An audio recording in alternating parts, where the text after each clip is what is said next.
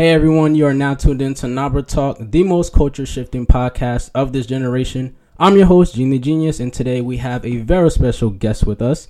This person has been on Nabra Talk before, so we'll just call this the return. She is someone who is thriving in her own right in ways that will motivate and inspire young black girls and women. She'll be earning her master's in business and science for personal care from Rutgers University. She's a chemist for one of the top beauty brands in the world. Just to name a few, please welcome Vanessa Lorme-Juste. Yes. Hey. Hi, everybody. My name is Vanessa Lorme-Juste. What's going on, Vanessa? Nothing much. Just chilling, really. Word. It's good to have you back on Nabra Talk. Thanks for having me. No problem. I had to pick people and figure out, all right, what kind of guests can I have just to help me start off the year and everything like that. Mm-hmm. So I appreciate you coming on. It's time out of your day and everything, but I really appreciate that. No problem. So you want to hear a joke? Sure. All right. So I play music, right? Mm-hmm. All right. I'm a drummer, if y'all ain't know. So I found this kind of funny. What did the drummer name his two twin girls? I really don't know. And a 1 and a 2. Bye. That's funny, bro. That's funny. That is clever and funny. No. Yes. That is not. And I thought, that's not funny. God better not give me 2 twin daughters, because I will have a field day, bro. That is not funny. That is funny. All right. That's because you don't play music. That's why. I don't know. And a 1 and a 2. What? All right. So let's go. Let's talk about, you be on Twitter sometimes. Mm-hmm. And you see this big trend. I don't know. It's been a trend for like 2 months. Unpopular opinions. Oh, yeah. I like that. It's cool, but some of the opinions are not unpopular though. That's true. It got to a point where it's like, we all thought about that. Mm-hmm. So, but I saw one that was about traveling, and since you are someone who has traveled all over the world more than Vanessa is a travel. She likes to tell us to chill up, but she be everywhere, son. I'll go on Instagram. She's like. She's in. Did you go to the Netherlands? I went to Iceland. Yeah, she went to Iceland eating whales, bro. I was not. You didn't have whale. I heard you had whales. I'm so picky. I would not. So what'd you have? I had pizza. I had. All right. So wait, can I stop you right there? Yeah. That's an unpopular opinion. You're not gonna eat food. But I'm also picky. So in Iceland, they also have a big cultural. They have a lot of cultural diversity. So. One day I had samosas, one day I had tapas. I had a lot of good food. I was just in Iceland. But I'm not eating fermented shark. I'm not doing that. Why not? That's why you traveling. I don't like to get food poisoning. Oh, you're scared of that. You gotta take that leap of faith. I'm good. You gotta take fermented shark is kind of where I drop. I heard shark is rocking too. I heard. Oh my goodness. I'm really good. All right. So let me ask you. Can you name all the 14 countries that you've visited? Okay, I'll try. France, Belgium, England, Spain, Italy, Germany, Greece, Czech Republic, Jamaica, Puerto Rico, because I consider Puerto Rico its own country, Iceland, Bermuda, Martinique, where else? Oh, the Netherlands.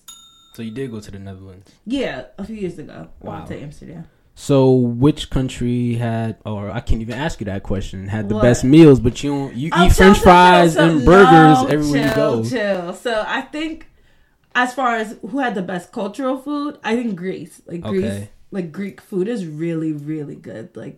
It's like European, but they have flavor. A lot of times I would eat, for example, in Italy, the food wasn't always seasoned. It's cool, but I'm Haitian, so right. My mom throws mad epis on everything, right. But in Greece the food was really good, fresh and really good. Nice. Yeah. Which country was the most adventurous? I think Spain may have been more adventurous for us. We did a lot in Spain. I went to Barcelona. We did a hop on, hop off tour. We went to major tourist attractions and went to the beach and saw fireworks. It was crazy. And one night, because all the top clubs are kind of in one area and they're on the beach. So some parts of the club like let out onto the beach. Okay. So we were like dancing on the beach at like 3 a.m. There's like all these people there. Like apparently there was some like festival or something going on. It was lit. Like, nice. Barcelona didn't go to sleep, and I'm here for it. So let's have a quick like discussion of the unpopular opinion. So Okay. what would be your first unpopular opinion for traveling? Unpopular opinion as far as Like, what are you not dealing with when you travel? Like, for example, a lot of times people are like, I want to say, how do I word this? Like, you're okay to go to a different country right? that you don't speak the language. Like, I think a lot of times that's like a barrier for people. Like, Mm-hmm. like I guess my unpopular opinion is like traveling isn't that hard. Okay. Like, it's really more simple than people make it out to be. Like, it's not some big thing. It's I like, agree. you buy a ticket, you get on the plane, and then you're in a different country. And you book like a hotel. For Yeah, like one night. it's a lot more simple than people think. Like the flight, checking the prices, booking the hotel. It for me, it's more of like you just gotta get up and go. Mhm. Like, and like packing now has even become a lot easier for me because I use these like packing cubes. So it's like each little cube is like, okay, I put my shoes in here, I put my clothes in there, and now I've been like packing like the day before a trip, and I'm good. Wow. Yeah. It's pretty cool. I seen one. Well, the one unpopular opinion I had was the food part. Like, cause the like my thing is if you travel out of the country or out of state, when it's not just food, it's just what you normally do at home and where you live. Like, I don't travel to party the same, or to do whatever I do at home. If I go to another state or another country, it's to explore what I'm not used to seeing, so it's whether it be for food or the way people hang out or what people do for fun or whatever the case might be. That's how I feel traveling should be, where I know some people, they go and they do what they usually do. So I think it depends, because it's like I'm a very picky eater, so I'm really not about to go out here eating anything crazy. Like, I've been to France 3 times. I've never had escargot. Really? Like, I'm really okay. Okay, so what is the craziest meal you've had if you're not a picky eater? No, I am a picky eater. Okay, so if you're a picky eater, it wasn't crazy. It was like so one time when I was studying abroad. So it was because my teachers said the same thing. They're like, "Once you can't eat French fries every day," and I was like, "I can, I do." That doesn't sound healthy. We bro. went to but I would walk all the time, so I feel like me eating the fries and walking, you're burning upwards of like an hour a day, I'm good. And so they took me to this Moroccan restaurant, like all the students, and I had this dish called tagine, and it's like kind of like a beef stew with like couscous and like all these things like in a pot. Okay. And that was like alarming.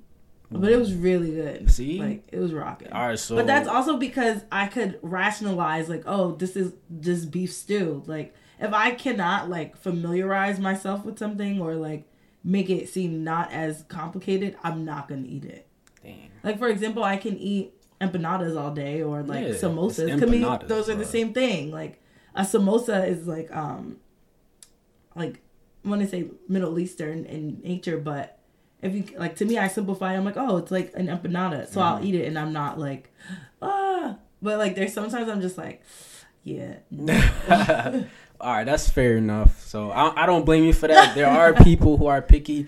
Me, on the other hand, I'm becoming more like out there. Mm-hmm. Like even the tweets where they'd be like, I seen a video where it was like, you had a group of people on a cliff, and then there was a rope. And you jump onto the other side. It was probably about, I don't know, like 1,000 feet or something like that to the other side. And said, would you jump? I said, it might be my last, but yeah. I'm really good. Like, I'm going skydiving in January. That's really good. But I know some people, they not with that. That's like, not even on my bucket list. For real? I'm really okay. I got to go skydiving. I got to go mountain climbing. My thing is, like, I'm a naturally clumsy person, so I need to not put myself in danger's way. That's all. Like, I have to be as safe as possible. Yeah, see, I can't even be around you if you clumsy then. Because if I'm about to skydive and you be like, y'all ready to go? I might trip out the plane. You gonna trip me out the plane before I was ready to go. You oh my God, I'm so sorry. Sorry, don't cut it. Like, I'm about to die. Like I might have tripped out of the plane. Oh, bro, you're not gonna trip. I'm telling you, that's the level of clumsy you're dealing with. That's not good, bro. That is not good. But it's all good, though. It's all good. So real quick before we get into like our real discussions, shout out to Naeem Shaw. He's from More Than Music. He's a More Than Music artist from Roselle, New Jersey. He just dropped his A Lot freestyle music video that was filmed by Jones, aka JJ Films. You guys can go ahead and check the video out on YouTube. Follow Naeem at NaimShaw and follow Jones at JJ Films. Also, Naeem was featured on a CBS show recently, so a big shout out to him. When we come back from this quick break, I'm going to give you my Genius of the Month. We have a pretty cool one this month. Find out who became the youngest to attend Oxford University.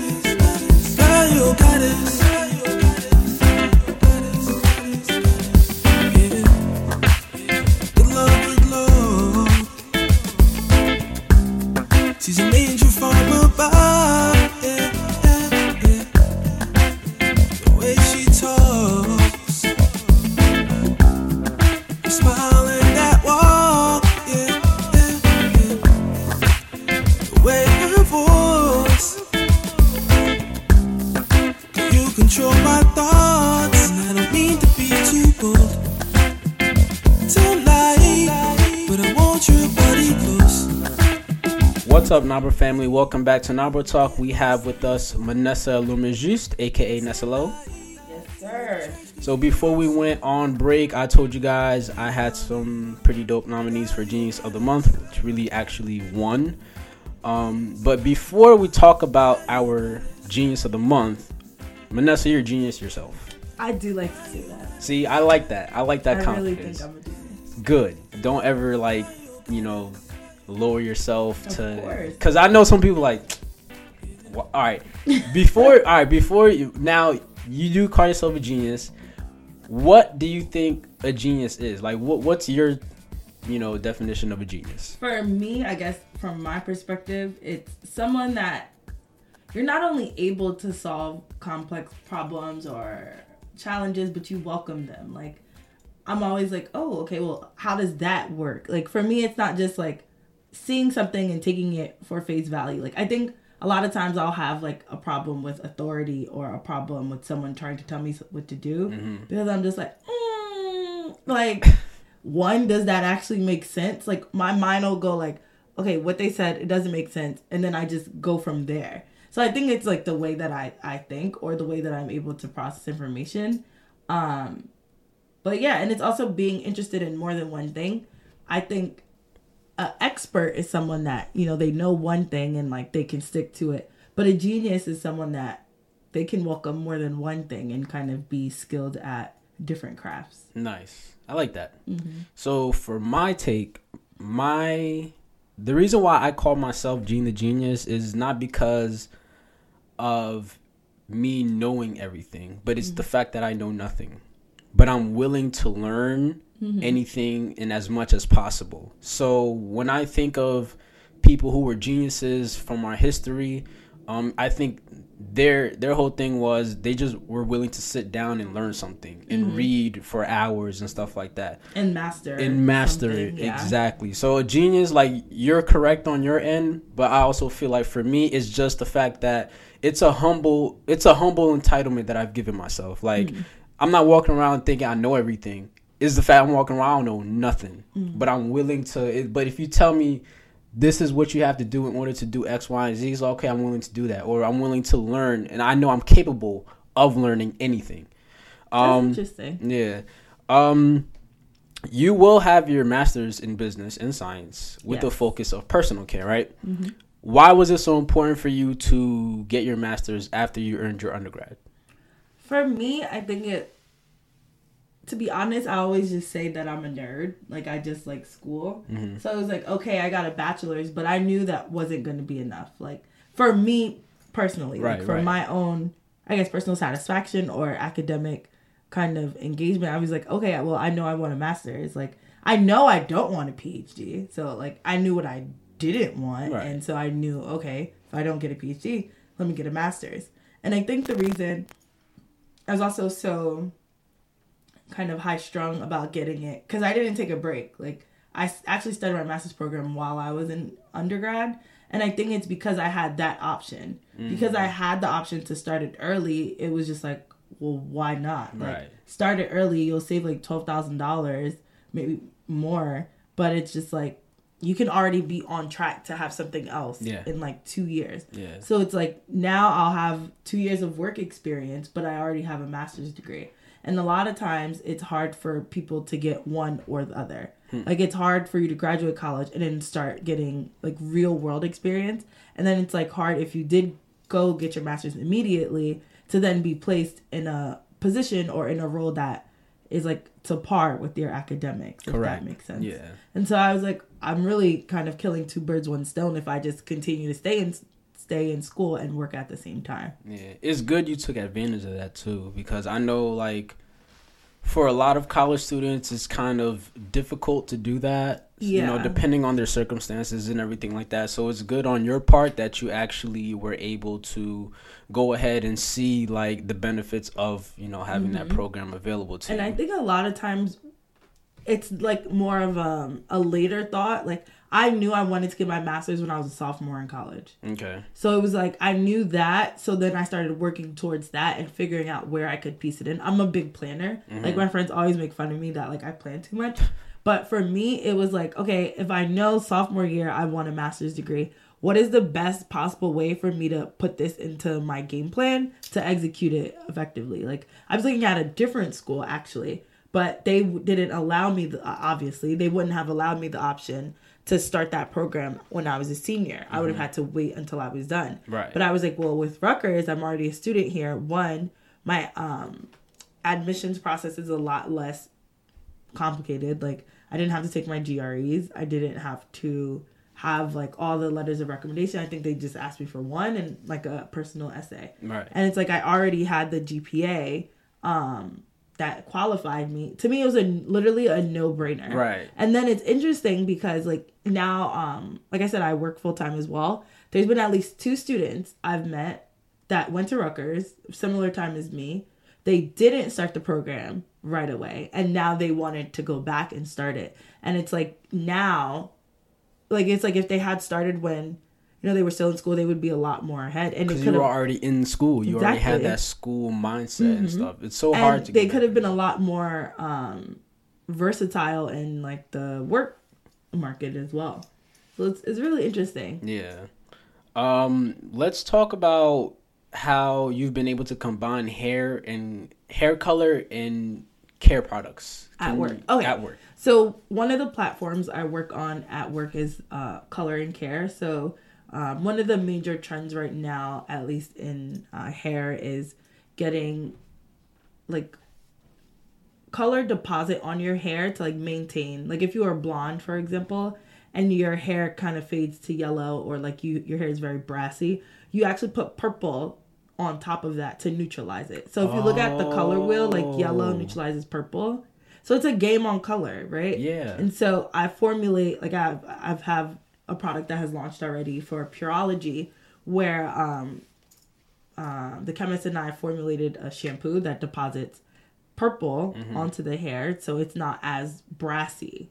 But it's interesting because a lot of times people are like, is the shampoo going to turn my hair purple? And it's like, no, because it's not formulated to give you like boom purple result. It's like, it's more of like, because of the low concentration of dyes, it just kind of, it's a gradual deposit, but your hair would never turn like super purple from it. That's interesting you mentioned that, because my coworker has been trying to figure out how to keep her hair blonde. Literally everyone. That is crazy. So yeah, tell her my Instagram. Yeah. Like, yeah. Wow. Nice. And so like I'm doing that, like, and so now like the interest is to do it with a lot more a lot of other colors to combat like the brassiness if your hair was like super dark and stuff like that. So it's interesting because I mean there's already competitors on the market, but there's always a way for us to differentiate ourselves and make something better. Yeah, that's pretty cool, yo. So let's go into our little genius of the month. So let me break it down to y'all. The University of Oxford is a top-tier level research school located in Oxford, England. The teachings of Oxford goes as far as the year 1096, and because of that, it's the oldest university in the English-speaking world. Oxford University is clearly one of the most prestigious institutions in the world, and Joshua Beckford, who is 6 years old, with the brain power and intelligence of William Edward Bogart, Albert Einstein, and Nikola Tesla. So, wow. Yeah, he's 6. This boy is a genius. You get me? So, Joshua mastered reading fluently because of phonics, and by the age of 3, he was already speaking Japanese. Still having trouble speaking Creole at 25. At the age of 6, he is now the youngest to ever attend Oxford University, where he is studying philosophy and history. When he was only 10 months, he was able to read, write, and understand the alphabet and also differentiate colors. So he was writing at 10 months? That's wild. Bruh. Mind-boggling, bruh. This is crazy. Joshua excels in math, science, history, and foreign languages. His dream is to become a neurosurgeon, and he's also practicing gallbladder removals. This is a 6-year-old, bro. I can't even look at blood. Son, he's practicing gallbladder removals. All right. Who is letting him operate? Like, oh my goodness. I'm reading this like, what am I doing wrong, bro? Where did I go wrong at 10 months? Nah, we all went somewhere wrong at 10 months. All right, so he's practicing gallbladder removals, and I don't even know how to say this. Appendectomy. Let me see. APPEN. I can't see it. Right here. Appendectomy? Yeah, appendectomy procedures. Oh. He also plans on becoming an astronaut, and also is currently writing a children's book about Egypt. Wow. Let me ask you this, Melissa. Nah, I'm good. What makes something like this so significant? Well, I also think maybe, like, does it comment on who his parents were? No. His dad, they didn't say anything about who his parents were. They just I like think regular that plays a role in it as well. Like, I was watching this movie a few months ago. It was like some girl. Her mom died when she was really young, but the mom was like some math genius. And the mom was a math genius, the grandma was a math genius, and then the little girl was like a math genius. And they homeschooled her for a long time because they didn't want her to like be placed in like, you know, special classes, and they wanted her to have a normal life, but they were like, nah. Like, and she started working with like professors at like Harvard and like all, like, it was crazy. Yeah. And she was young, just like this one. So I think there's a big factor, you know, as far as who your parents are, right? And like what materials you have at home to play with. Because it's different if you're playing with an orgo textbook because your mom was a chemist, or if you're playing with a regular book because that's, someone got you that as a gift. Like, I have a friend who saves all of his textbooks because he wants to teach his children like outside of what they would learn from college. That's why I have all my books stacked now. Yeah, It's like, I sell them because cash. But, like, he saves all of the books. Yeah, that's good. Yeah. Hold on. Just.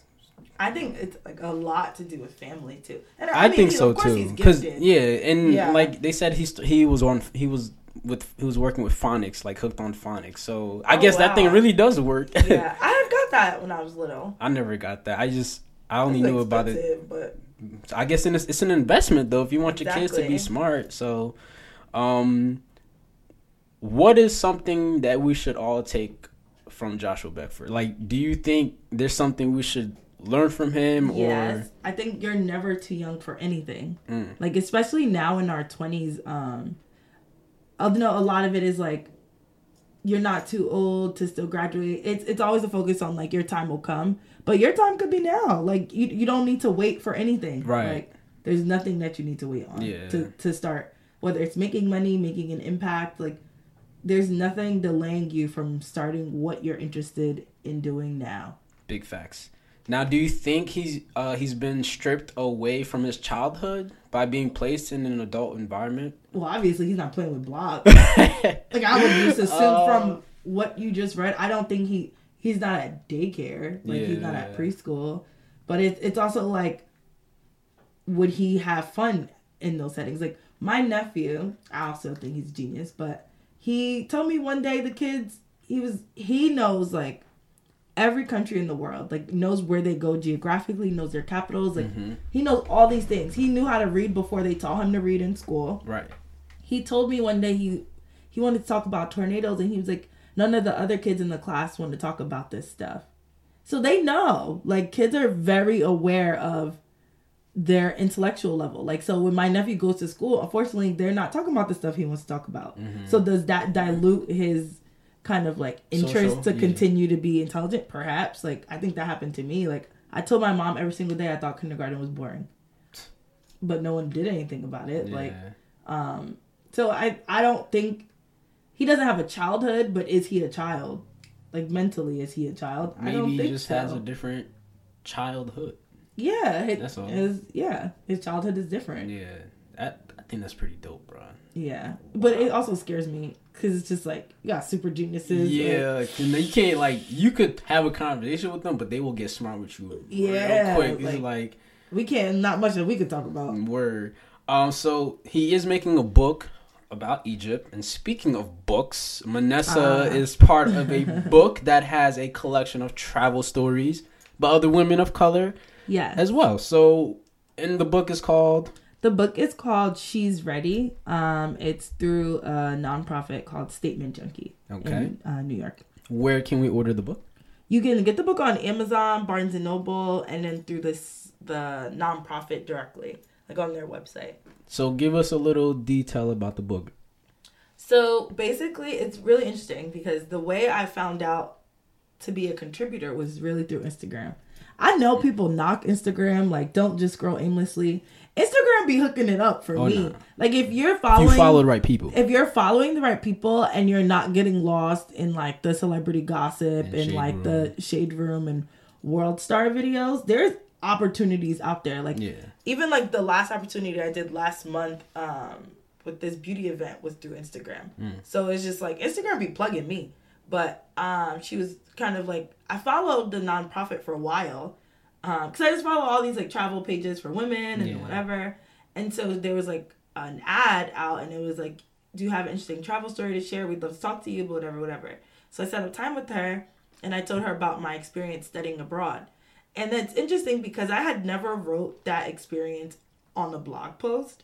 I remember I wrote about, like, I went to Versailles, and I wrote about something else. But as far as my entirety of, like, how I got funded and, like, how, what that experience meant for me coming home, and never did I ever really share that. So when I was telling her my story, I was like, yo, this is, if like I'm selected, this would be a perfect way to share my study abroad experience, because I had always felt like it was a very interesting story to tell, but I didn't feel like a blog post would do it justice, right? Because I would really want my story to reach as many people as it could, and like a book, like what better way to do that, right? And so I told her my story, and she was like very, very interested. Like, for example, I told her, like, for my study abroad program cost like $5,000. Nancy, my mom, was not giving me that in cash. Right. Like, she was like, I'll pay for the deposit, to secure your spot. But like, I was working, campus job, but I wasn't making money. So I had to find a scholarship, and I ended up, by like the grace of God, literally Googling the right set of words to give me the most accurate scholarship for me as a person. It was like, if you're from an underrepresented minority group, if you're in STEM, if you have this GPA, you want to travel, this, like, it's called the Gilman Scholarship from the Department of Education. Me, like, hello. And it's like, even though I filled it out, I was still nervous, because I always have this like thing where it's like, I can fit the description to a T, but I'm never like, oh, this is mine. Like, I got that one. Like, I guess I'm still humble about, who I am as a person. And then I never feel like any opportunity is mine for the taking. It's more so, okay, do they think I'm qualified for it? And so I got the scholarship.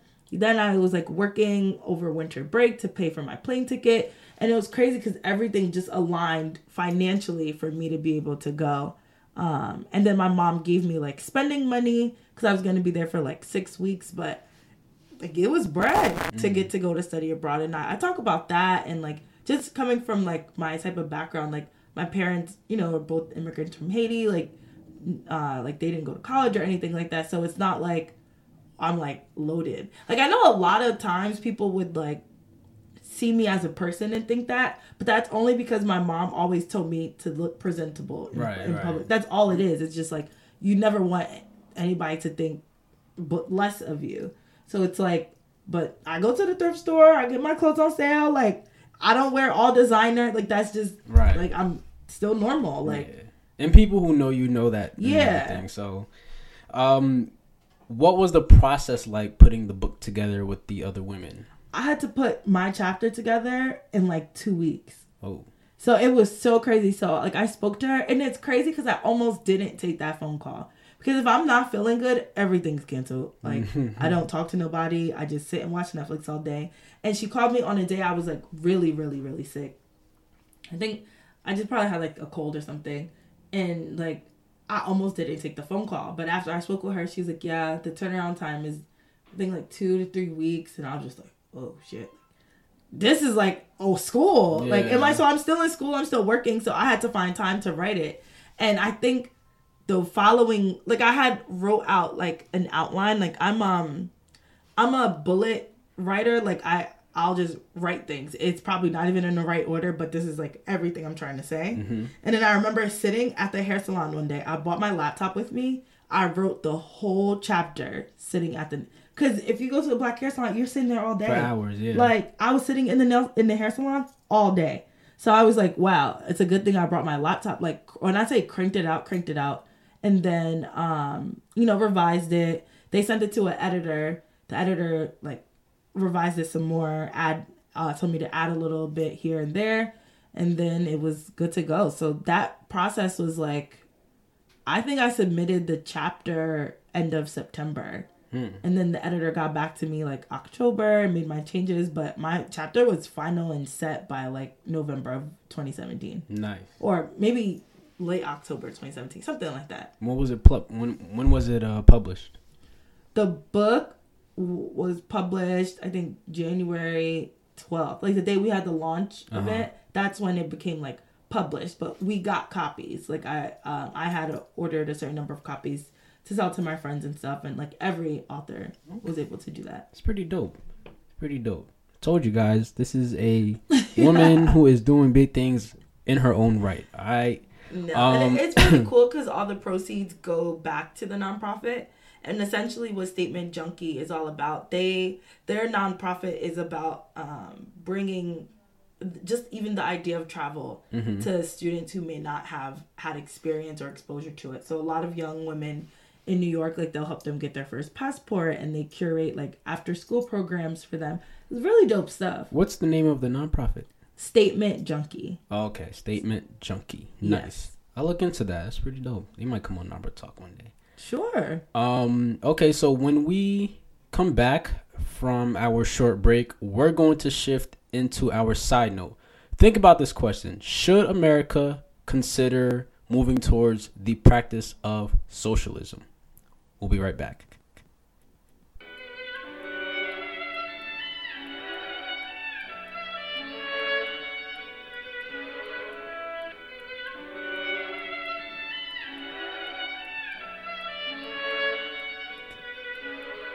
No Batman, a young legend known as Nightwing. Light brings change, and was trying to do the right thing. Why be saying that it went to so enlightened? Pipe dreams, Tam got the fluid for 19. No screech in my options. They gon' love me after the coffin. Saved by the pen, no parole in my sentence. Work on repentance, don't ask for forgiveness. Tongue on katana. Hattori Hanzo of Valhalla deserve all the honor. They judging anyway, your honor. He don't get laid enough, paid enough, threads ain't designer. He ain't real black like he think he is. He ain't from my part of town, moving bass, only beats and shit. It's written all over your faces. Judging the album by covers, but I ain't hear remixes like all the rest of them. All original or nothing, the best of them. Hit and miss, I ain't winning by decision. It's a knockout or I'm finished. Giving new life to the rhythm. Trying to find unity, cause it went you and me split like a schism. Love it and live it, I want it all. No time for penny pinching, let's get it. Underdog with an underbite. Lost my mind tonight. Use my wrongs to write a melody for the whole world to recite. Pushing through to see it true. Give a fuck about a pitfall. Got no time to stall. We just want it all. We deserve the ball. It's our shot to call. All in know it's raw. Got no time to stop. We just want it all. We deserve to ball. It's our shot to call. All in know we draw. We just want it. Come up getting faster. Don't you ever doubt a second of the organized disaster.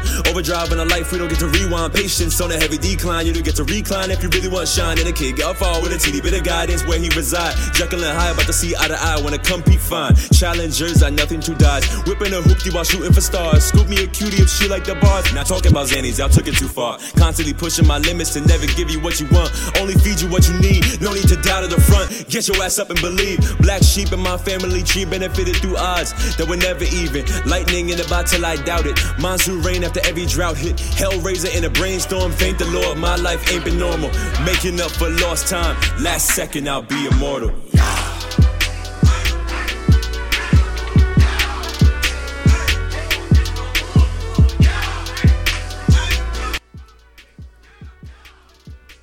Welcome back, Number family, to Number Talk, the Number Talk podcast. I'm your host, Gene the Genius, and my guest today, the one and only, the boss, lady herself, Nessa Lowe. Europe. She's texting, guys. So rude. All right. Before we went on break, we asked the question, should America consider moving towards the practice of socialism? So before we get into that, Vanessa, what makes you a critical observer, and what plays a factor when you are spectating everything around you? I think it's just because some people might say I'm nosy, but I'm just curious, right? Like for me, it's like if I saw something one time and I see it again and it looks different, to me, that's like being a critical observer. Like you remember what you saw before, and now this time you're being a little bit more critical of it. You're looking for discrepancies, or like you're always trying to see, oh, does this story line up? If that makes sense. So for me, I guess that's because I'm a scientist by nature. I have to notice if something is, if like when I'm formulating my hair color, right? Does it look different than when I made it the first time? Like, okay, why does it look different? Did I forget an ingredient? Did one of the dyes not really go in like they were supposed to? So just by the nature of work that I have to be a critical observer. Now, how does this help you in your field? Well, you kind of mentioned this because you have to pay attention I to have to figure out anomalies and like why something doesn't match. And sometimes it lets you go down a rabbit hole of like, well, it happened this way this time, but this time it didn't. And it's just like, a little bit back and forth. But I think at the end of the day, being more sure in your work is why that's important. Because if I notice something and I can explain why it happened, then that means I'm sure of my product, right? If something happens and I'm like, I don't know why that's supposed to happen, that's a big problem. Right. Having that kind of skill set, you probably do well in like stock trading. So I do trade stocks, but I don't think, for me, I look at stocks differently. Also, because I like, one of my friends has been helping me with this also. I also took like a finance class, right? So there's like all these other factors that play a role in just, stocks are fake, right? It's just in the math. Like, to me, there's no real value based off that number. Right. Like, that number can go up 10% or go down 10% because of a news article. So it's like, one, keeping that in mind, that it fluctuates based on personal feelings. But it's like, if you're like, let's say for example, you wanted to get into a stock, don't just buy it because your boy was like, yo, buy the stock, unless your boy knows about finances, right? And unless he was like, I checked out their balance sheet and like they have plans on expansion, like then that shows you like the company has potential to grow. If you check their balance sheet and their debt is increasing, I would not invest in that company. Like, and that's, again, it's like observing trends. Like, a lot of times people, it's just like, oh, I'm going to buy this because it's $10 a share. Okay. But could it be worth $20 a share? If it could be, then that's why you should buy it. But if you bought it and it's $10 a share and the company's in debt and they're selling off assets and that stock is really worth $5 a share, that was a dumb, stock for you to buy. Yeah. Very good. Very good.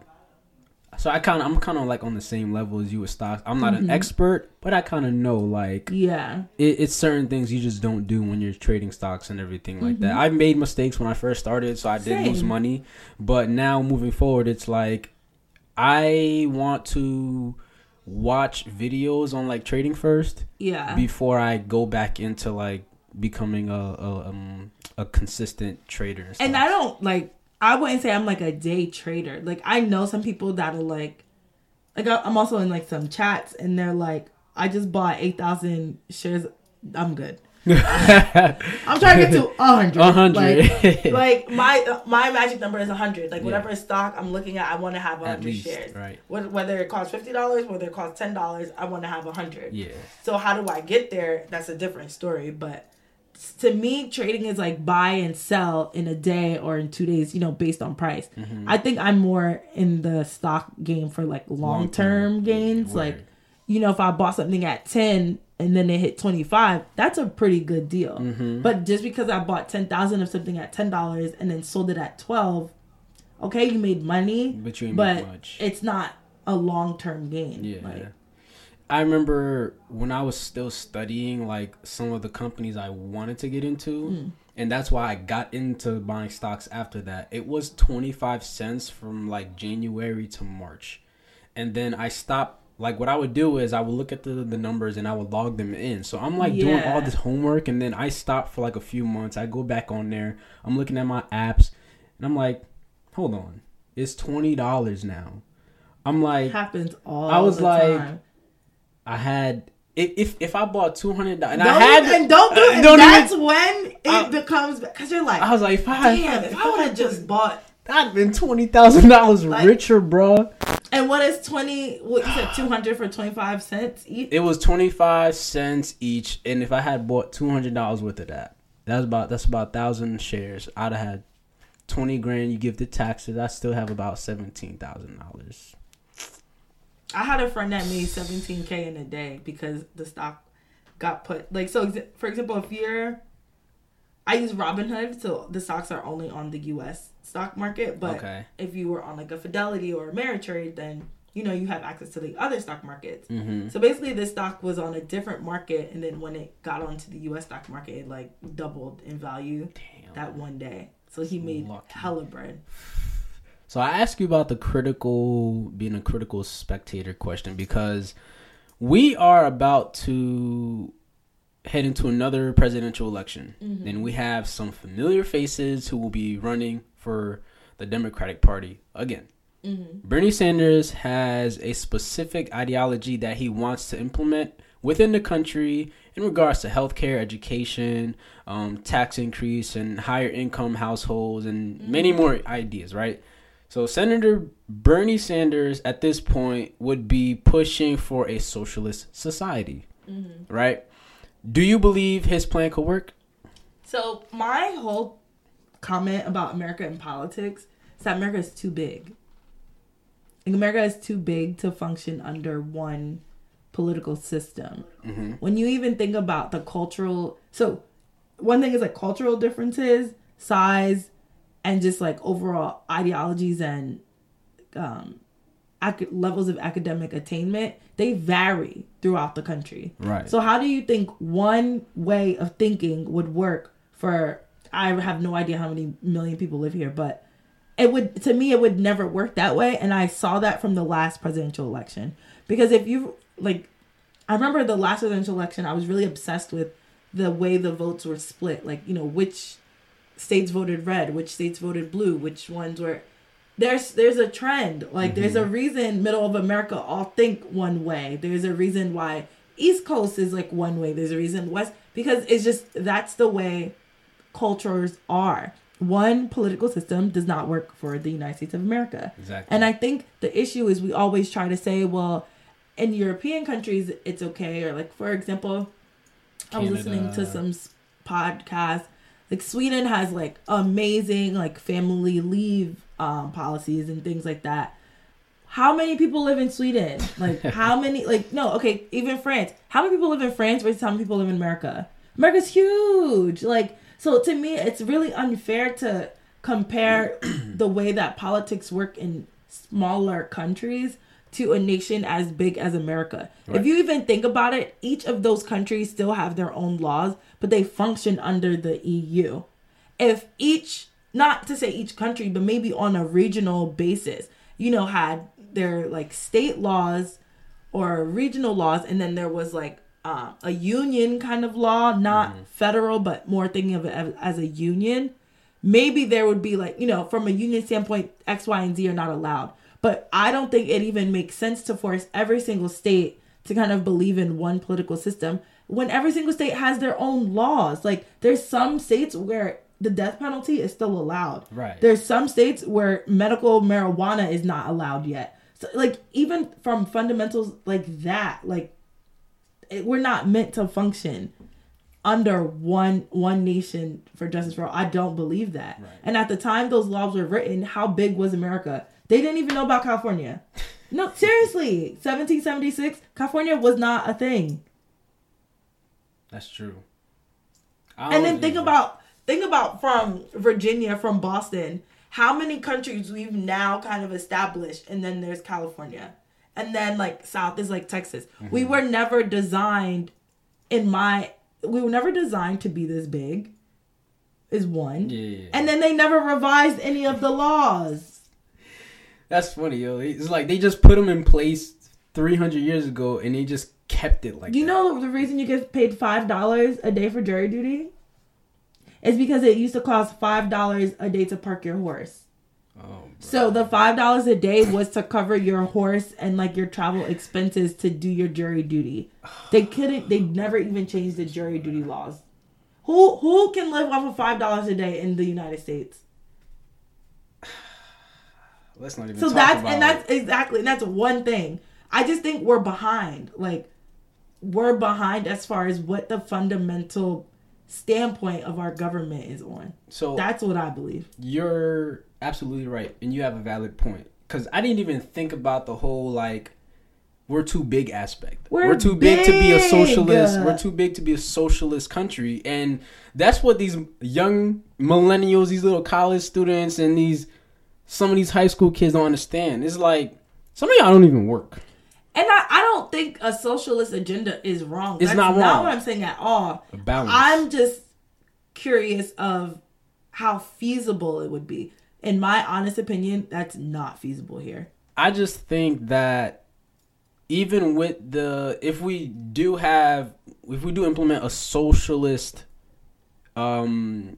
environment, like a socialist country, maybe not the entire country has to be socialist, but having a balance of being socialist and capitalist, but maybe like 60% capitalist, 40% how socialist. would that even work? I don't know. Like, I'm just throwing ideas out there. So like, what's the in between socialism and capitalism? I don't know. Honestly, I'm just thinking like what could. But and you're right. So that's the thing. It's like, think about it again. We're a country that's almost, we're almost 300 years old, right? I think we're maybe like 250. I don't know. Something. Capitalism has defined our entire history, makeup. Yeah. Slavery, capitalism. Industrial Revolution, capitalism. Everything that's like brought the technology, like revamped the .com era. All that is capitalism focused. Yeah. That's what we thrive off of. Correct. But was that always pharma, capital? Like, it's not. It's what we've kind of been built from. But has it really been the most ethical ways for us to survive as a nation? I don't know. No, it's not ethical. Maybe not so much socialist, but restructuring how we utilize capitalism. Maybe, I don't know, like, instead of, because there are some groups that take advantage of capitalism. Because the laws allow it. That's what I'm saying. Like, we never revised the laws. Correct. Like, we never revised the laws. That's the problem. I think people really want the socialist agenda because they're worried about the healthcare and the education and everything like that. What I have to say about that is, let's talk about education first. People want free education, right? Or free healthcare. I'm gonna read y'all some numbers real quick, and then you'll let me know if you still want free education. What do you mean? Because education is free. You mean like college level? College level. Oh, there we okay. go. Free college tuition and free healthcare. I'm gonna read a number. I'm gonna read some numbers to you guys, and here we go. So in Germany, their income tax is 47%. In England, it's 47%. In Italy, it's 45%, 45.8%. And in Greece, it's 65%. That's a lot of tax. Sales tax in Germany is 19%. Sales tax in England is 20%. And sales tax in Italy is 22%. In Greece, it's 24%.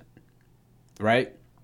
So, if you're already upset with your tax money now, and you aren't even paying for free college tuition and healthcare and all that, imagine the outrage you'll have when you do, and if you were to get that. That's what we're trying to get at. Bernie Sanders thinks he would come in there and he wants to increase the taxes on the 1%. But I don't know. But to be honest, this is what I learned the other day. I was mind blown. Go ahead. The entire time I heard the term 1%, I thought these were like millionaires and billionaires. You know how much it costs to just for you to be considered 1% wealth in America? All you need to do is make $400,000. Oh, so you just own your own business, But that's the problem. It only is $400,000. So the average wealth is, or like, I'm explaining it wrong. Basically, to be considered the 1%, you have to make at least $400,000. Okay. You mean to tell me that there's 99% of people that cannot make $400,000 in this country? That's the problem. And that's the part where I was like, what? Okay. So that shows you that the reason why wealth stays at the top. Like, what are we all doing down here? What is it? What are we, like, to me, that's crazy. 400. I thought the 1% was really like $100,000. No, I'm sorry. I thought millionaires. Yeah, I thought like at least $500,000. So you're telling me if I made $250K, my husband made $250K, we're in the 1%? Now, do you see what? Think about, I could make $250K if I was like director, senior vice president of a department, any company, easy. So now it's like, that's like upper middle class America. Yeah. I'm not rich. $250K a year. That's upper middle class. Yeah. Like, so it's just like, okay, so now you're telling me I worked hard to become upper middle class. Y'all trying to tax me more? But then it's like, there's other, so then you could say the argument is like, okay, well, what about the other 99% that just stayed in the 99%? Mm-hmm. Are you going to tax them less because they weren't able to make, it's not a fair game. And I had always thought that, oh yeah, just tax 1%. I was totally on board with that. But then I started going to school and I started making more money. What happens when you and get I was there? I was like, wait, but like, what if I get there? I don't want to. And I like bust my ass to get here. Right. Because then now your tax money is going to something that you might not even agree with. And that's what it is. And I had this conversation a few years ago. I was like, a lot of people don't realize that your political views change based on the money you have. I was like, we probably grew up Democrats. Cool. But does this mean if I make too much money, would I like think more like a Republican? Because I knew, and that's the thing I think a lot of people always find hard with like the money politics debate is essentially the main message is people are trying to say, why am I being penalized for working harder? That's what it would seem like, right? And it's on both ends. Exactly. It's crazy. And it's like, I don't see it that way because it's like a lot of times my working hard was because I had to pull resources. Yeah. Sometimes you're born into the 1%. What about that? Like, and then it's like, okay, well, I didn't choose to be rich. Well, you didn't have to be poor. Like, it's not like, I think it's something that could go back and forth all day. It's crazy, son. It can go back and forth all day. But I don't think like that's the truth. The reason I would be aligned with the socialist agenda is because I've seen people who just could not make it. Like, I have friends, they came to college, that didn't mean they was going to graduate. Right. Like, where's the resources for them to make sure they finish? Like, with the big school debate now about the parents who paid all of that money, you know, they got the kids to take, someone took the SAT exams for them and like all of this stuff. To me, that's wrong. Like, I knew how hard it took me to get to college. Yeah. And you're telling me, like, you just signed a check and your daughter gets to go? Yeah. Where it's like, I went to college so that I can be a better child for my family. Like, and for society. You know, help my mom with the bills or, like, help her, you know, remodel. Like, knowing that I still have to give back to my family. Like, I know that I still have to be an example for my younger cousins, for my nieces. Like, it's crazy. Like, you know, like, to me, it's like a slap in the face. It's like, some of us really had to work hard. And, like, when some of us do work hard, it's still not enough. Get there. You feel me? Oh, man. It's crazy out here. And then that's why it's like, you push it on us to work so hard all the time. Like, I get it. I knew I had to work hard. Well, what if hard work really isn't enough? What if the system is really built to keep me down? Period. Doesn't matter what I work. And then you wake up trying not to think that way because it's like, I know I have to work hard. But then you're like, dang, it's really like meant designed to put you in this position no matter what. But then the other side of you is like, no, it's not. Because there's a lot of things, like, you can, I'm not paid the same as men. There's that. Because I'm a woman. And then because I'm black woman. And it's like, to be honest, I find it difficult having negotiation conversations. That's not something I know how to do. I can talk about so many things. Me and money, talking to other people makes me feel uncomfortable. Yeah. Because I don't want to feel like I'm begging you to see how much I'm worth. You know, like, and I've never had a problem where I was unsatisfied with my salary, but God forbid I do. How do you approach that? Yeah. And that's crazy because when I was working on like this article about the women in the wage gap, like a couple years ago, I did a survey where I asked women. Women don't ask a lot to negotiate because it's just like, for me, one thing is just like, I'm always cognizant that someone might think I'm an angry black woman. So like that. It's sad that you have to be mindful of that. Because it's just like, they're going to be like, oh, she's just an angry black girl. Or like, I'm not. One time at a club, this guy was like, honey, the world is not against you. He was saying all of this to me because we were trying to take pictures. They had a coat check. Yeah. We're like, no, we're trying to take pictures with our coats on. Like, he's like, you got to take your coat off. You got to take your coat off. And I'm just like, dude, you're not even making. And again, because I challenge authority, like, what are you talking about? I can't take a picture. I'm doing business for you. Right. Like, and it was just like this whole big thing. He's like, the world is not out to get you. And I was just like, you're a security guard.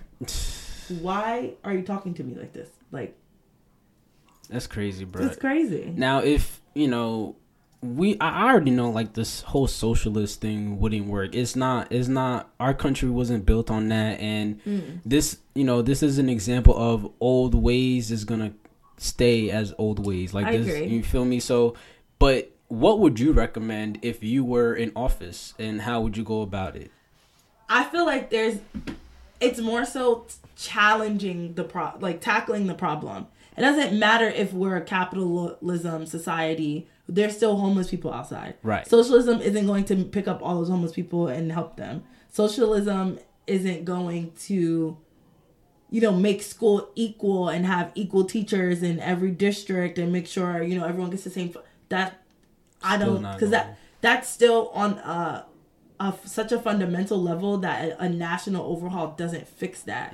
I think it's more so about pinpointing, you know, what issues impact your community the most and how you could fix it. I have the biggest problem living in Linden because I drive past the refinery and it pisses me off every single day. Oh, yeah. What are y'all pumping into my air?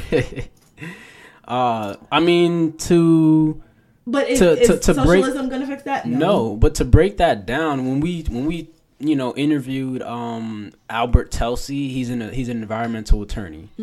They purposely put certain places in certain areas and cities because they know, like, no one's gonna come. Like, they're not gonna put something like that in Westfield. I was driving down Trimley and I was like, why do they let people live here? I was like, that, because they know the people who gonna live. Yeah, they know the people gonna live there. They gonna live there. They don't care. I was like, wait, but why would they let? I was like, God forbid one of those reactors, one of those buildings goes off, blew up. Something, an accident. It's a wrap. You tell me all these, like, they live too close. It's a wrap. Is what I personally believe, and that's what my friend is saying. There's like, well, I mean, the summer people camps, are living here. You got the summer camps too, but right it's there. To me, it's just like, why is it not like sanctioned off? Like, right. That's wild to me. Because to them, if you put it in a business perspective, if we sanction off this whole community, we losing money.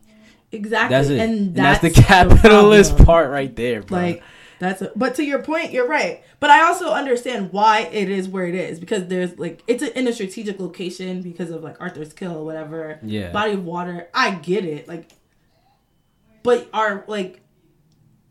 why are you having people live here? Like, and my other thing is, we have all those refineries. Why is Linden residential tax so high? Like, that's something that I just need a solid answer on. I was like, so you mean to tell me we have y'all building the Super Walmart? We got Target, Home Depot. We have all Wild these Wings. Big businesses. We have like those refineries we see. It's not one company. It's multiple different companies in that one location. So you mean to tell me? And then y'all gave them tax breaks? Like, tell me what's going on. Right. Like, why is my mom's property tax continue to go up every year? That's a problem. My mom's property tax is almost as much as her mortgage payment. No way. My mom pays more in... No, that's the thing. My mom pays more in property tax than her mortgage living in Linden. That's the thing that pissed me off. That's crazy to me. When I was like, wait, Mom... It was only this much. She's like, oh, when I said because of the tax.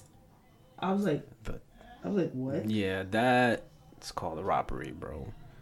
That's crazy to me. Oh, Lord. It's a lot. This country's a mess, man. Sometimes I feel like you just got to throw the whole planet away. And that's what I'm saying. It's like there's so many mini problems everywhere. It's just like, which one do you choose to fix? It depends on your capabilities as a human. And it also depends on your agenda. Like, everybody probably don't care that there's, you know, toxins pumped into the air in Linden. Right. Because to them, it's like, we're going to die anyway. So it's like, it don't matter. If you ask certain people, they'll tell you capitalism's what's ruining the country. And it has been for many years. Based off what we've mentioned, like, I don't think capitalism is like ruining it, but I think it's just the way it's been used. No, I think capitalism has helped build America, but capitalism will ruin America. For example, my mom was like, what were we talking about yesterday? Oh, I was telling my mom, one of my sister's favorite stores she used to like this store called Charlotte Russe. Mm-hmm. Always in Woodbridge Mall. Oh, yeah. I was like, oh, Mom, you know Charlotte Russe is going out of business? I went to the mall the other day, and they were having a going out of business sale. And she was like, what? She was like, what's going on with this country? I was like, oh, Amazon. And she was like, what? I was like, yeah, Amazon. And I was like, Mom, I buy everything on Amazon. Yeah. And then she was like, are you serious? I even told her about Amazon Prime. Like how I pay. I was like, yeah, I pay like $50 and I get everything in 2 days. Mm-hmm. She's like, Vanessa, you're kidding me. I was like, no. You know about the Amazon Fresh and Whole Foods and all that? What do you mean? You can order your groceries on Amazon. Oh, yeah. No doubt about that. Like, I did it for a little bit, but I was paying too much. Like, I was like, Mom, you can buy anything on Amazon now. Like, why do you need a brick and mortar? But the reason it's interesting is because there's still, depending on how you develop and market your brick and mortar, you'll still get business. Yeah. But I mean, Amazon is capitalism, and like, I'm not blaming Amazon for other companies not being able to sustain their business. You gotta keep up. You gotta keep up with the times. That's it. And Amazon is the times. All right, you guys, do not go anywhere because when we return, we're switching to our Nabra talk of the day. Do parents have a right to discipline their kids however they want? When we come back, we'll discuss.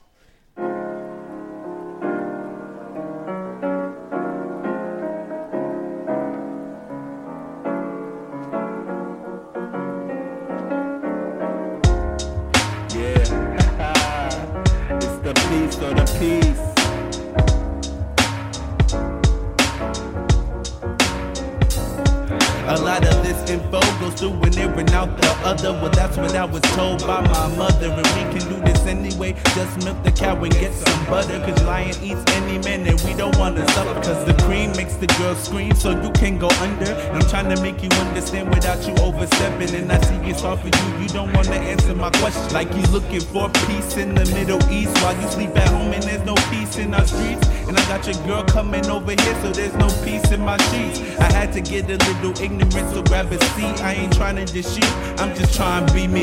Peace. When I open my mind and I'm just trying to get it while I'm on my grind. This ill deuce got me in a hard time. So when I appear, it's from all this lost time. I'm just trying to rhyme. Yeah, I'm just trying to rhyme. Yeah, I'm just trying to rhyme. Yeah, I'm just trying to rhyme. If you really trying to fight, I could take you to the curb and have you running away like it's really your verb. See, the wordplay has gone something superb. Unfortunately, it has me looking out from the birds, but I'm still here. Bars like I see make you see clear. It's hard outside, cause the vision make you see fits. Niggas talked about trouble, I could get them a note. Just pay me a few keys and I could pay off the quote. And I spoke for the little ones who never had a voice, and for all the hurt women who feel like they never had a choice. It's nice to be the same, but it's different to be different. And I do this to get real food in my kitchen, but the only food I be hitting is that Popeye spinach. So when I'm finished and everything is done and complete, and my boss have you at the edge of your seat, don't blame me for being a G. It's a lot to me when I open my mind and I'm just trying to get it while I'm on my grind. This ill deuce got me in a hard time. So when I appear, it's from all this lost time. I'm just trying to rhyme. Welcome back, everybody. I'm Gene the Genius, and we've had Vanessa Lorme-Juste with us on the show today. Our Nabra talk for the day deals with how parents deal with their kids when their performance is not up to par in school. So, Vanessa, you were a grade A student most of your life, right? Yeah. I've had a C a few times, But were there repercussions because you got a C? So I had always had good grades, right? And then there was I think I went to the 6th grade and I took a history class. And I guess I just wasn't doing my work or something. I got a bad grade. And my parents talked to me about it, but my parents never had to hit me, essentially, for not getting good grades. Because let's say I got a bad grade in history, but all my other grades were fine. I didn't have those kind of parents where it was oh, you got a B, let's make it an A. Like, they knew I could get the A. It was just like, okay, well, why are you not getting the A? Right. That's what it was more like. Okay, that's fair. I think they just knew you as a child. It's like, we don't have to, like, Yeah. you know, go OD on you and stuff like that. We've all grown up in different households. Some of our parents were hard on us. I feel like my parents were in between.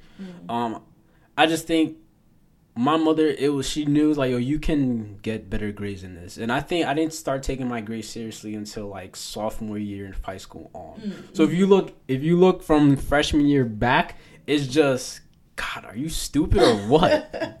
But the only reason why I started taking, you know, school a little bit more seriously was because I had to excel if I wanted to run. So if I did poorly in class, then I was not going to any track meets, and couldn't go to practice. So that was the only thing that kept me with, like, my education. So now neither of us are parents yet. We're not parents yet, but we know there are some things you just shouldn't make a child go through. Do you agree?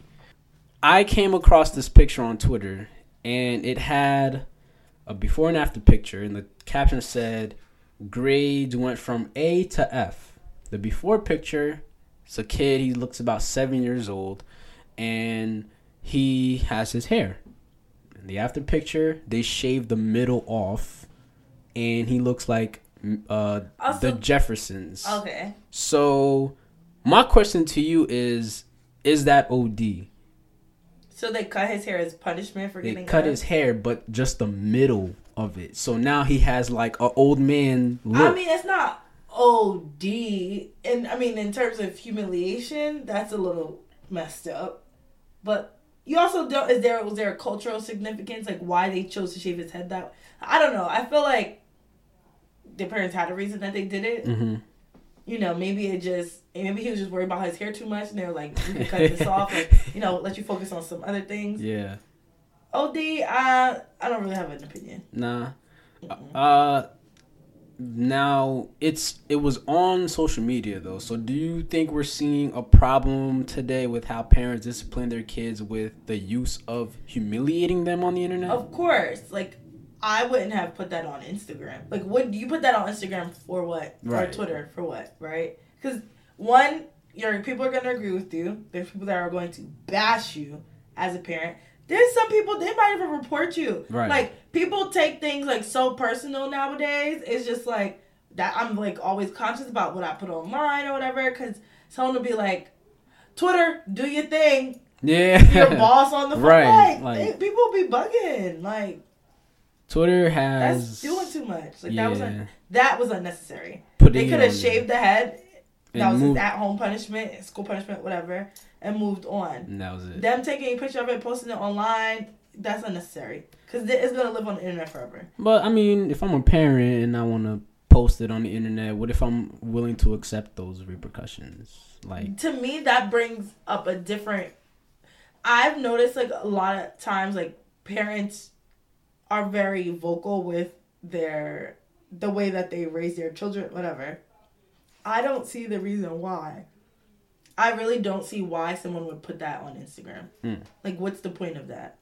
maybe to teach a lesson with So is other... the kid on Instagram? Like my question is, like, how does you posting that benefit your child who's not getting the grades he's supposed to get? That's not going to make him get an A. How do you know that? What if that kid no longer gets an F because he does not want to be humiliated anymore? No, what I'm saying is you posting that picture doesn't guarantee your child an A.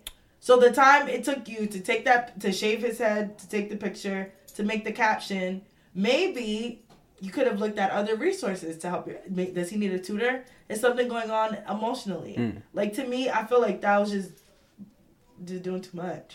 So how would you go about making sure your child doesn't come home with like bad grades? I think it starts from being very involved. Like, my sister is like so involved at my nephew's school. I'd be looking at her like, ooh, mommy drama. Like, but she's very involved. Like, if somebody is hitting him or like, okay, she there. Like, so it's like involvement. And it's like, what type of relationship do you have with your child? Like, not to say like every parent-child relationship needs to be perfect, but Does your child feel comfortable coming to you and saying, Mom, I'm struggling in this class? I would tell my mom, like, Mom, my professor is mean. She say a quick prayer for me before I go take my, like, that, is it open like that? Like, Right. And a lot of times, like, maybe the kid is bored. Think about how he went from getting A's to getting an F.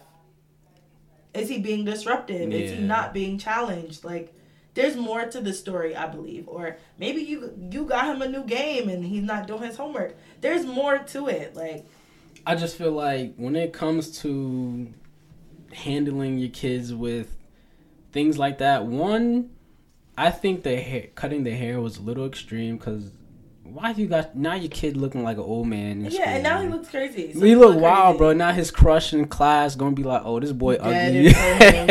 Like it's over for him now, and that's all they gonna remember. Remember in second grade, Your mom cut your hair. Like, come on, man. And the other thing is, it's the internet. Now this is what he's known for. Unless he comes back with good grades and you post that too. You gotta have the same energy. Like if you're doing good, Exactly. If you're doing good, if they doing good in school, make sure you post when they doing well in school as well. Because if you only humiliating them when they get bad grades, you gotta show them what they'll get when they get good grades and as well. I don't feel like that's effective. Like, okay, why discipline your, like, so that's the thing. It's like, was the child doing something to get the bad grades, or does the child need help? Right. Because if your child needs help, you need to call a tutor. You need to figure something out. Like I said, you posting that isn't gonna make him get A's. That's how I see it. Like, Factamundo. I think some parents, they just send their kids off to school and they just expect them to perform well. Like that. And it's like some parents need to focus more on what the child's interests are and see what they're good at and what they're not. See what their strengths and weaknesses are. Maybe that class that kid got an F in, like you said, he could have just gone bored. When you get bored with something, you have no interest in it. Exactly. Maybe he needs to be challenged. Maybe he needs to maybe he needs to skip a grade. And sometimes the parents are so focused on punishing the child instead of trying to figure out what the child needs. Went wrong. Exactly. Yeah. Oh man. But I just feel like some parents need to focus on that a little bit more. Or just be more involved. Yeah. Because a lot of parents are not involved in their child's lives. I talked about that before, one of my earlier episodes. It's like, you can buy your kids clothes and shoes all day, but if you're not building a relationship with them, asking them, hey, how's school? How's that math class you weren't doing so well in? Or, how do you like your teacher? Ask them, like, do you like your teacher? If not, why? Then you should not wait for the teacher to call you in all the time. Hello? You should be like... This girl I'm tutoring, I hate her teacher. Like, he's just not... It's also his first year teaching, and, like, the other chem teacher, like, left, so he's the only chem teacher for the school. But I told her, I was like, did you tell your mom? Like, what you're telling me? Make sure you tell your mom. Right. Make sure your mom is calling your guidance counselor. Like, apparently a lot of the kids have complaints and told the guidance counselor, and the guidance counselor just kind of shrugged it. I was like, okay, your mom needs to talk to the principal. Yeah. I was like, do you need me to call your school? Like, because if I'm your tutor and I can tell the signs that your professor is not doing something right, that's a problem. Because I told her, I was like, this is your mom pays taxes, this is what she's paying for. Correct. Like, so you need to get your money's worth. And parents need to know that. Like, and I feel like that's something that a lot of parents don't take more initiative about. It's like, you're paying for that child to go to school. Whether you're renting or you own the home, you're paying that city's tax in some way. The city's tax is what pays that educator. If that educator is not educating effectively, if they're not like doing what they need to do for your child to succeed, you can have that conversation. Correct. It might be an awkward one, but it needs to be had. You gotta have it. Yeah, I just think the teacher should not always be the one calling the parents. Agreed. Sometimes the parents should be like, I would like to have a sit with you. When I become a parent, I'm going to be in there. What? They will know my name. They will know my car. They will know what to expect. Like, it'll be funny if, like, they know you coming in and how, like, teachers fix their act together when they know the principal's yeah. coming in or when I the mean, superintendent's coming in. You thought I was waiting until back to school night to meet you? We talking on the first day of class. Oh man, Talking to all of y'all. That is We all hilarious, talking. bro. Like, It's like, hey, oh wow, you're here. Like, yeah, I'm very present. yeah, word. I think I do the same thing too. I do pop-ups on my kids. I do something like that. Just walk through the, you know how like the doors have windows? Just be like, Again. you're like, who's that? That's my dad. Because Like, even my friend was telling me, like, freshman year, she wasn't originally supposed to be in the honors program. Like, they wanted her to wait a year. Her dad called Rutgers so fast. why she gotta wait a year? It was, I don't know. Like, I also wasn't in the honors program the first year. I didn't care that much. But obviously, if my mom would have called, I could have been in it the first year too. But it was like her dad was an advocate for her. And he was like, look, long term, she's going to medical school. Talk.